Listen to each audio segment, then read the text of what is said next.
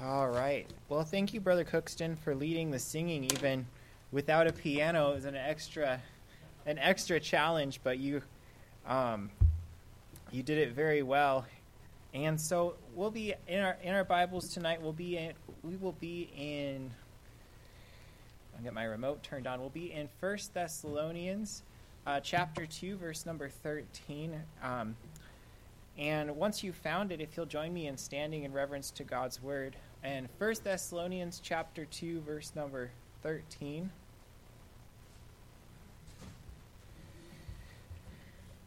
And, we will be using, we have another note sheet tonight that goes along with our series. If you still need one, if you would just stick your hand up and one of the ushers will get one to you.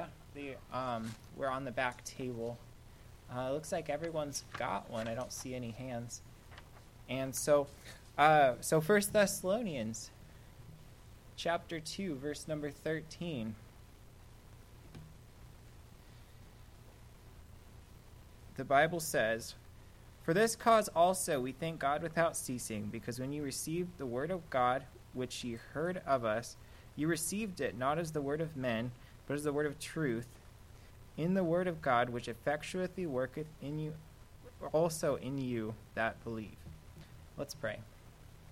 Dear Lord, I just thank you for this day, Lord. Lord, I pray that you will have your hand on this service tonight, Lord. Lord, I just pray that we will learn something new from your word tonight, Lord. Lord, I pray for the kids class that's going on right now, and I pray for the teen class, Lord, that you'll be with those classes tonight. Lord, I just pray that the kids will learn from your word in those classes. And Lord, I just pray also for our pastor and his family as they travel. I pray that they all make it home safely as they drive, and some of them drive and some of them fly back. In your Son, Jesus Christ's name, amen. All right.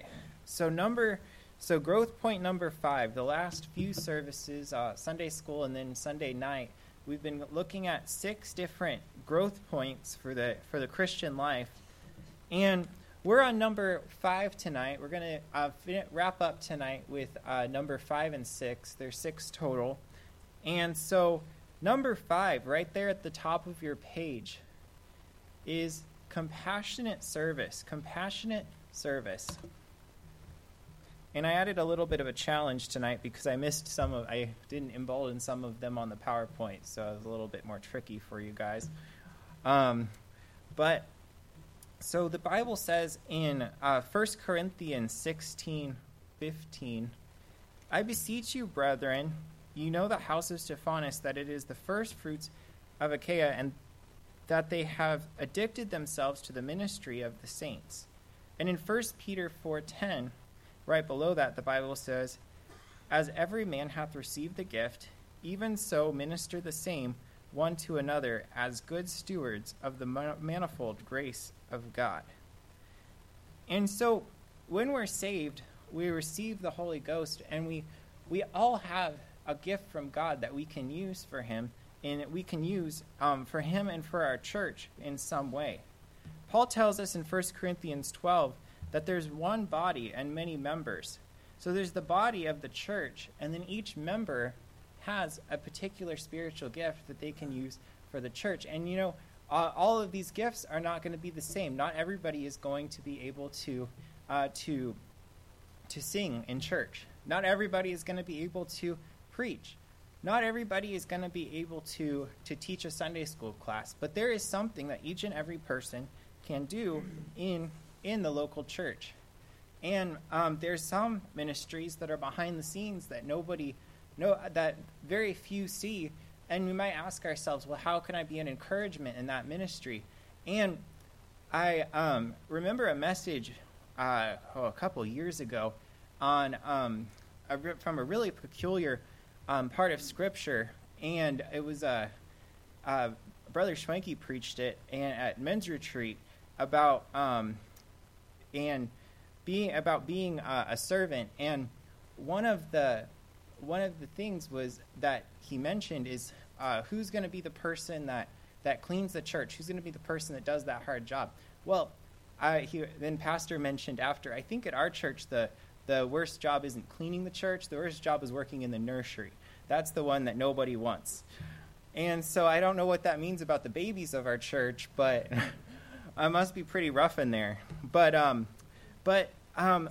there's jobs in the church that for each and every person, and we each have different gifts. Each have different gifts for different things. On the bottom there, Hebrews 6:10, the Bible says, "For God is not unrighteous to forget your work and labor of love, which ye have showed towards his name, and that ye have ministered to the saints, and do minister." And so when we're saved, we're given a gift of service. Letter A there, under growth point number 5, there is something that God enabled you to do in the local church for the edification and encouragement of others. For the edification and encouragement of others. So God's given us each of an ability to serve him. Well, you might say, well, I can't teach a class, or I can't do this, or I can't do that. There is something that each and every one of us can do. And it can be something just as being an encouragement and welcoming in visitors and making everybody feel welcome. I remember years ago, Susie Kurtz used to sit on the very, very back, and you would always go by and say hi to Susie, and she would make sure you were very welcome in the church.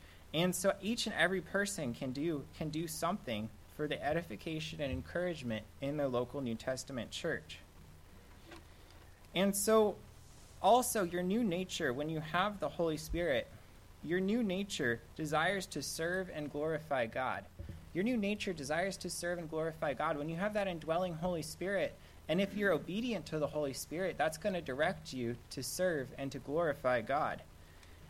And so we weren't designed to be a cul-de-sac Christian. When we receive God's grace when we're saved, we're meant to pass that on to others and to live as Jesus did, serving others. And we're not to be a cul-de-sac Christian in that grace from God just stops with us. We ought to be passing that on to others so that others can come to know Jesus Christ as their Savior, and also to encourage others as well.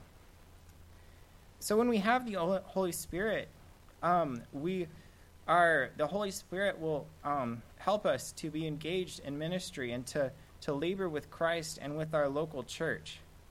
And so God doesn't just want us to be in our local church, in our local community of believers, but God also wants us to be serving in that church. And that the Holy Spirit will help us with that after we're saved. And so one of these areas, an example of somebody that didn't have an assigned ministry in their local church, but found a way to serve God and to in a different way because he saw the need. One thing that you hear at West Coast Baptist College constantly is you always hear the phrase, "Well, see the need, take the lead." That's kind of one of their mottos down there. And in the local church, that's a great motto to have, because there's a lot of needs that somebody needs to take the lead on. Pastor House can't do everything. I can't do everything. The teachers, they can't do everything. There's always something that needs to be done. But in this case, if you want to turn over there to Acts chapter 9 and verse 26, to Acts 9:26, I'm going to read a couple verses. And when Saul came to Jerusalem, he wanted to join himself to the disciples. Saul being the Saul that became Paul.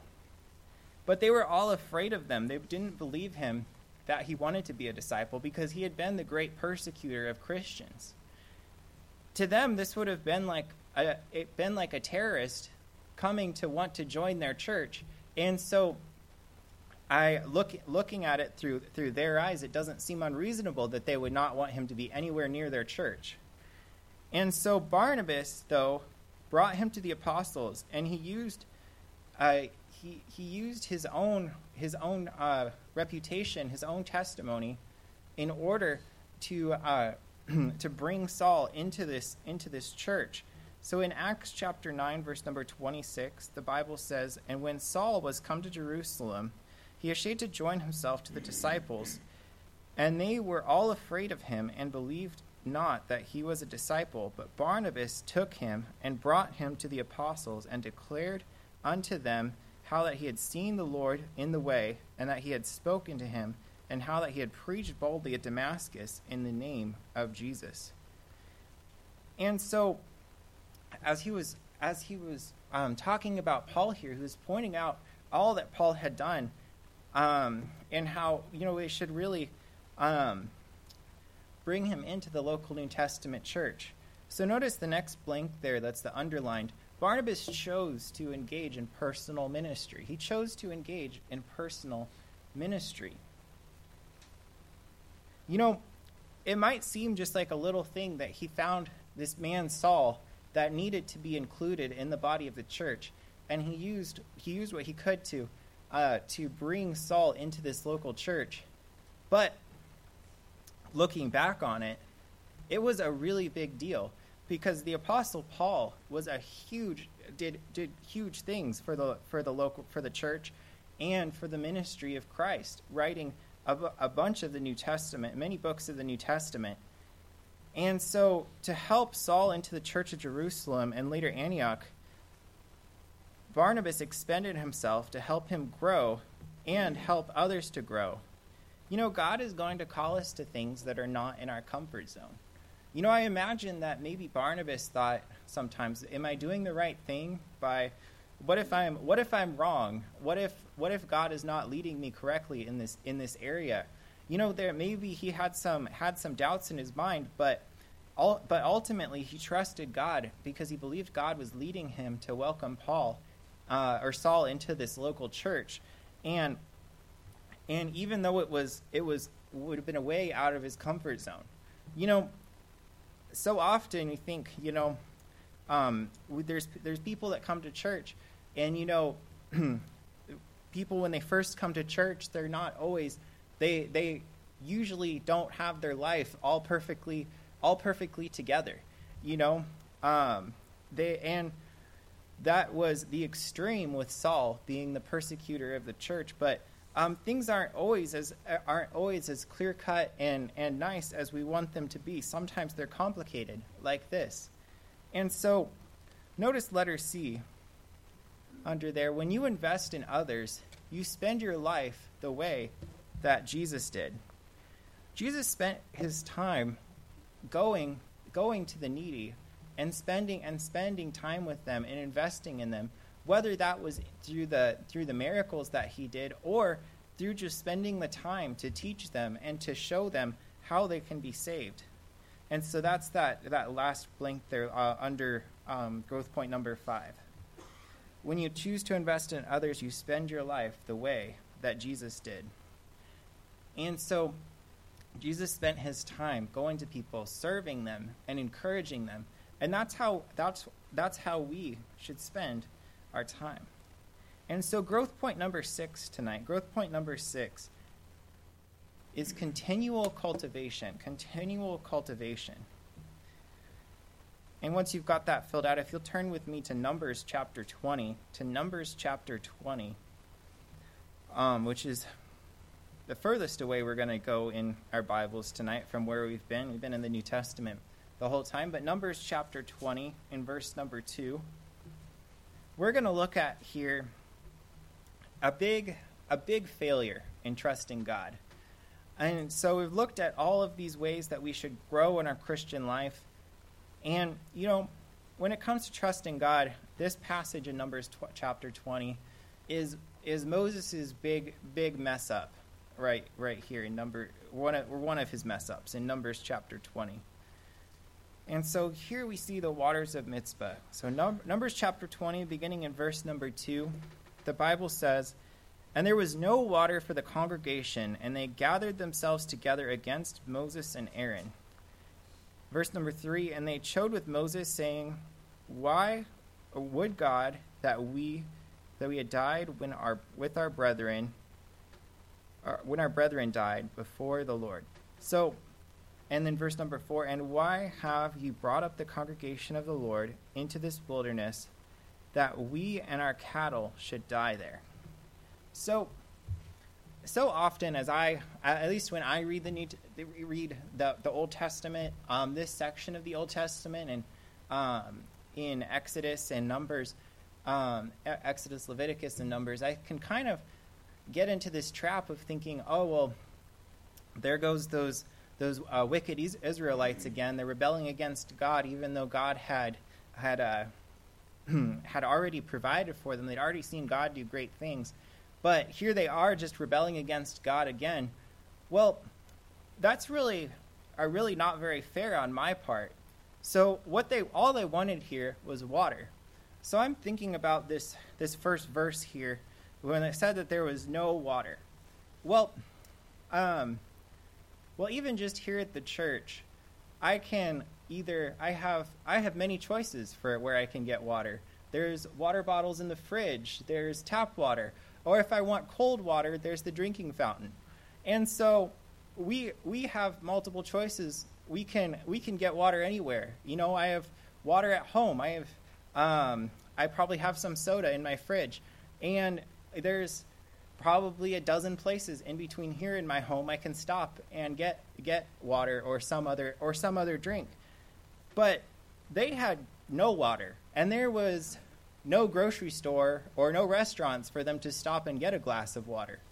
And so I read this and read it from my life, which is relatively very comfortable compared to the situation that they're in. And I think, well, where is their faith? Well, I've never been in a situation where I had completely no access to water for an extended period of time.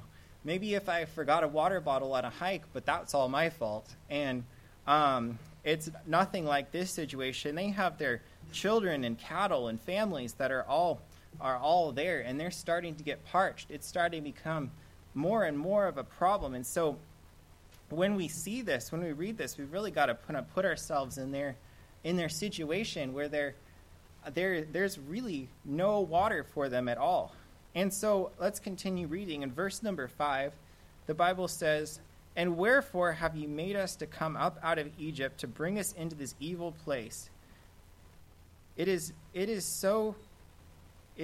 no place of seed and of figs or of vines or of pomegranates, neither is there any water to drink." And Moses and Aaron went up from the presence of the assembly unto the door of the tabernacle of the congregation, and they fell upon their faces, and the glory of the Lord appeared unto them. And the Lord spake unto Moses, saying, Take. And so here God begins to give instructions to Moses as to how he's supposed to get this water. And so verse number 8, "Take the rod and gather thou the assembly together, thou, Aaron thy brother, and speak unto the rock before their eyes, and it shall give forth his water. And thou shalt bring forth to them water out of the rock, so thou shalt give the congregation and their beasts to drink." And Moses took the rod from before the Lord, as he commanded him. And Moses and Aaron gathered the congregation together before the rock, and said unto him, Hear now, you rebels, must we fetch you water out of this rock? And Moses lifted up his hand, and with the rod he smote the rock twice, and the water came out abundantly, and the congregation drank, and their beasts also. So we read this, and what's the problem here? He didn't follow God's instruction. He was supposed to speak to the rock, but he struck the rock instead.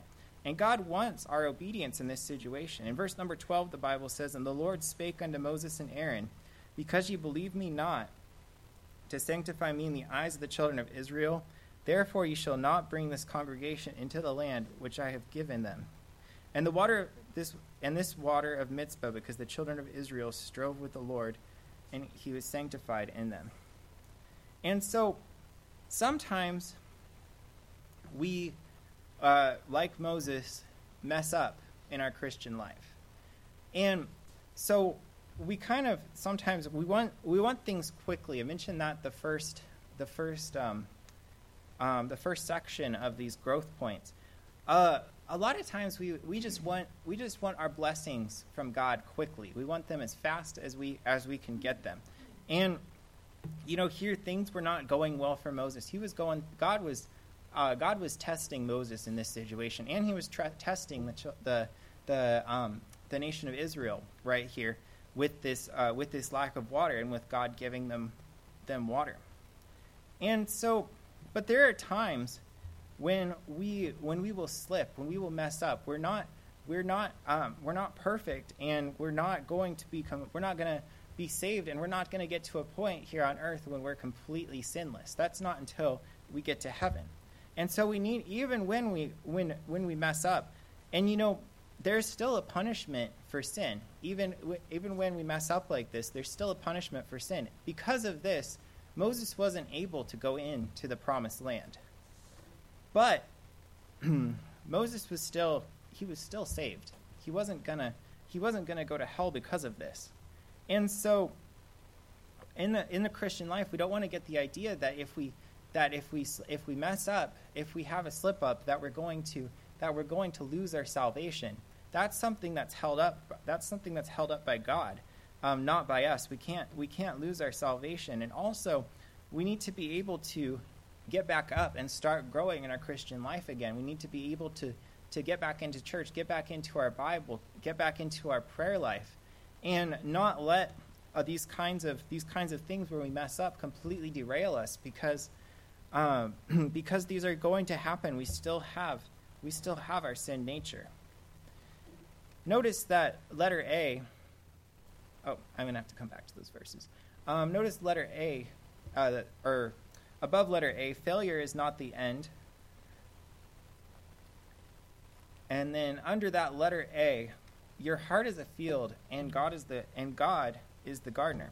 So your faith has a lot of growing and fruit bearing ahead, but we've got to take it day by day, growing in all of these ways, in our church attendance, in our prayer, in our Bible study, and in our relationship with Jesus Christ. And letter B, one of God's primary instructions to you in his word is to be patient. And there's few things that we hate more than patience. Patience is the worst, because it's really, really hard to get, because we want quick solutions. We desperately want quick solutions, especially when there's big problems. We saw that with the children of Israel just a moment ago in Numbers. They didn't have water. You can't go a whole long time without water. And it was an immediate need. And they wanted to know where their water was coming from. And we're very fortunate in that way that we all know where our water is coming from. Most of us, we're gonna, hopefully all of us will go home tonight and our taps will work and we'll have water. But that was not the case for the Israelites. Now, I'm going to skip back here to those verses that I put in the wrong spot. If you look with me in Hebrews 10:36, the Bible says, "For ye have need of patience, that after ye have done the will of God, ye might receive the promise." And then James 1:3-4 in the green there says, "Knowing this, that the trying of your faith worketh patience, but let patience have her perfect work, that ye may prove perfect and entire, wanting nothing." So, it is patience that will make us a full-grown Christian. It's interesting that patience is a fruit of the Spirit. And so, as we, in Galatians 5:22, the Bible says, "And the fruit of the Spirit is love, joy, peace, long-suffering, gentleness, goodness, faith." I would say that long-suffering here is that patience, because patience is this long-suffering. You just have to wait. And so, we need to have that patience. It's a mark of maturity in the Christian life. And we're not going to become patient on our own. It's not something we can practice to become patient. I don't recommend to become patient, you just go sit around in waiting rooms and wait for recreationally. And how we become patient in our Christian life is we we grow closer to God, and the Holy Spirit will help us to grow that patience in our Christian life.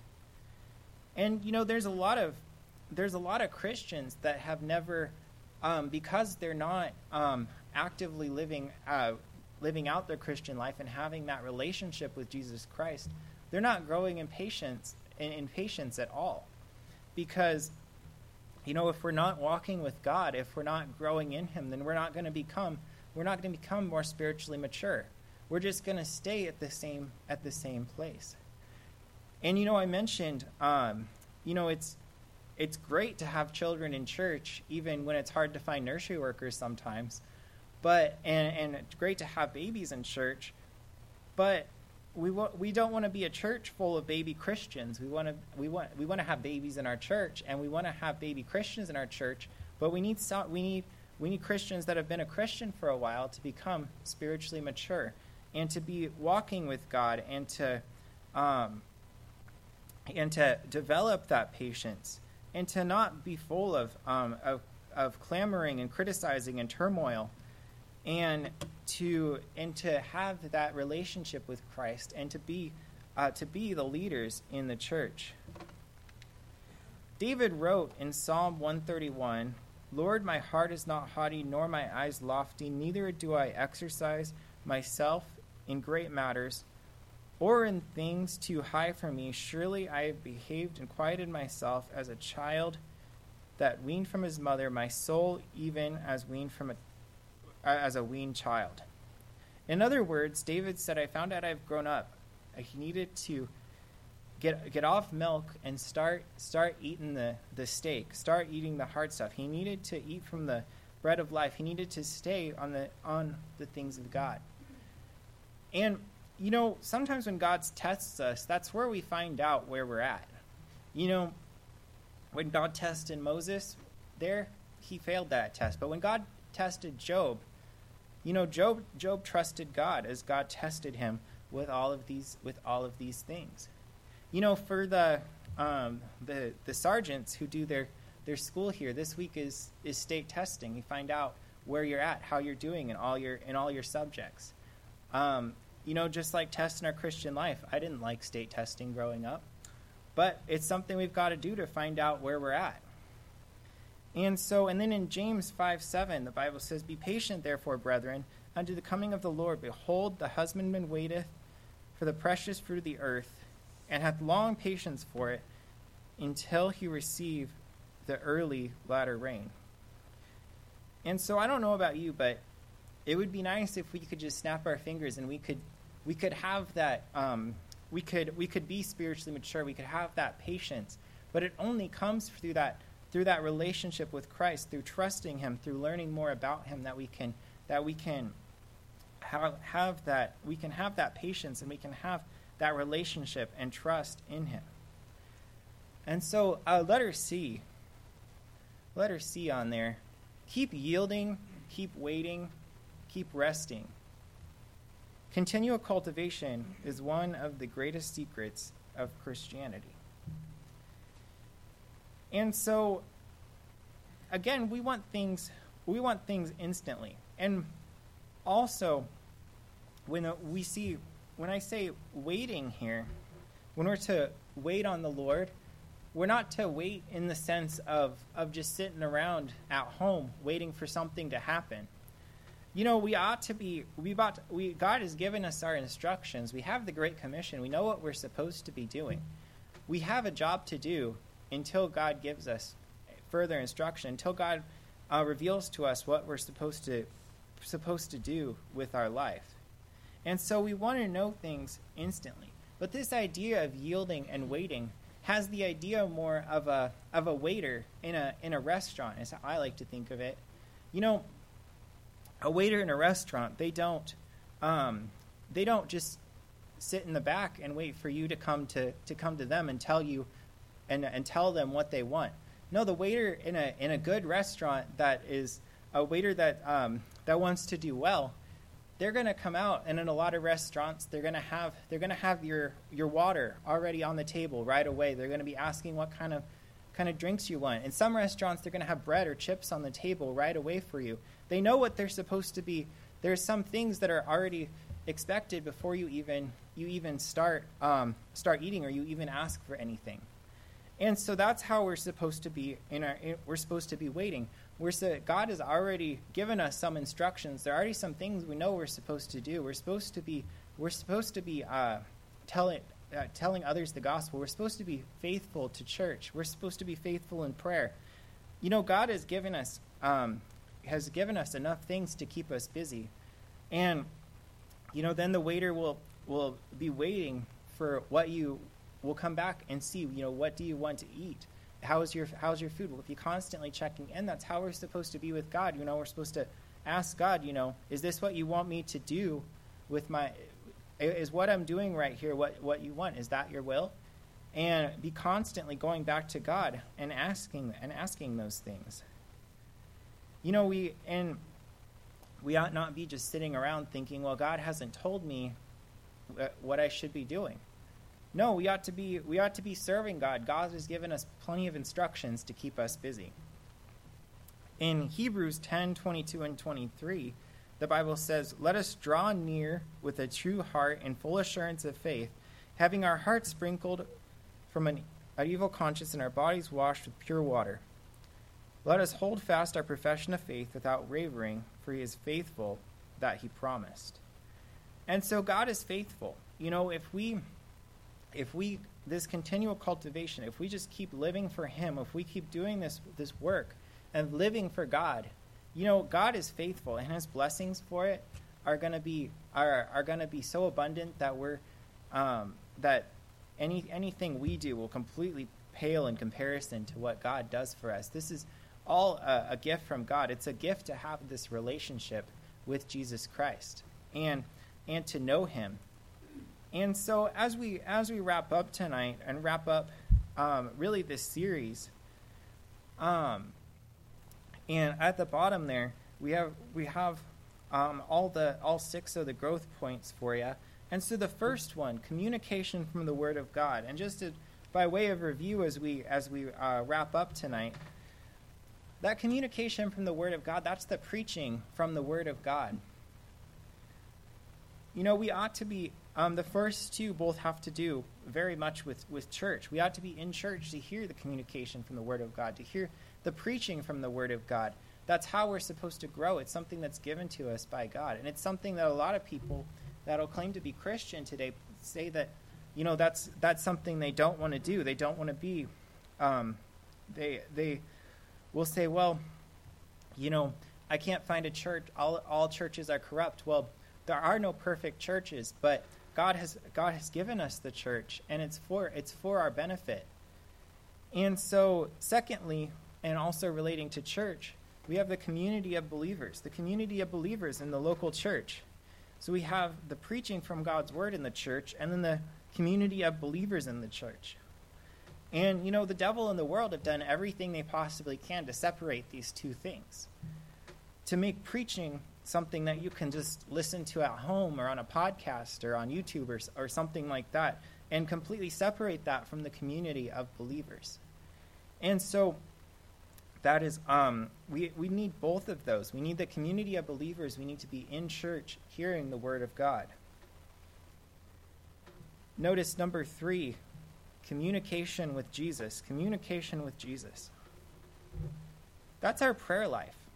We need to have that time of prayer. We need to have that time of our personal Bible study. We need to have that time personally communicating with Jesus Christ. And this is also how, when we're waiting on the Lord, when we want an answer from the Lord, we're waiting on the Lord to something we need to do or a decision we need to make. The very best thing you can do is have that communication with Jesus. Other than that, if you're not waiting, if you're not listening to Jesus Christ, if you're not in his word and listening, then how are you supposed to know what he is telling you? And so we need to be in the word of God. We need to be praying as well. Notice 4th, cataclysmic events. And an example of that is what the Israelites were going through there in Numbers chapter 20. They didn't have any water. That's pretty bad. There's worse things. There's much worse examples as well. But this is when God tests us, and we find out where we're at. And God, who knows everything about it, it reveals where we're at. Number 5, and this was one from tonight: compassionate service. Compassionate service. With all those things, we ought to be serving in our local church. We ought to be finding a place that we can serve, even if the pastor doesn't give us an assigned ministry. We ought to see the need and take the lead. And then number 6, continual cultivation. Continual cultivation. We ought to just continue this process. Well, it's a lifelong thing. We don't get to, we don't turn 65 and retire as Christians. We continue. We need to always continue to hear from the Word of God. We need to continue to be part of the church.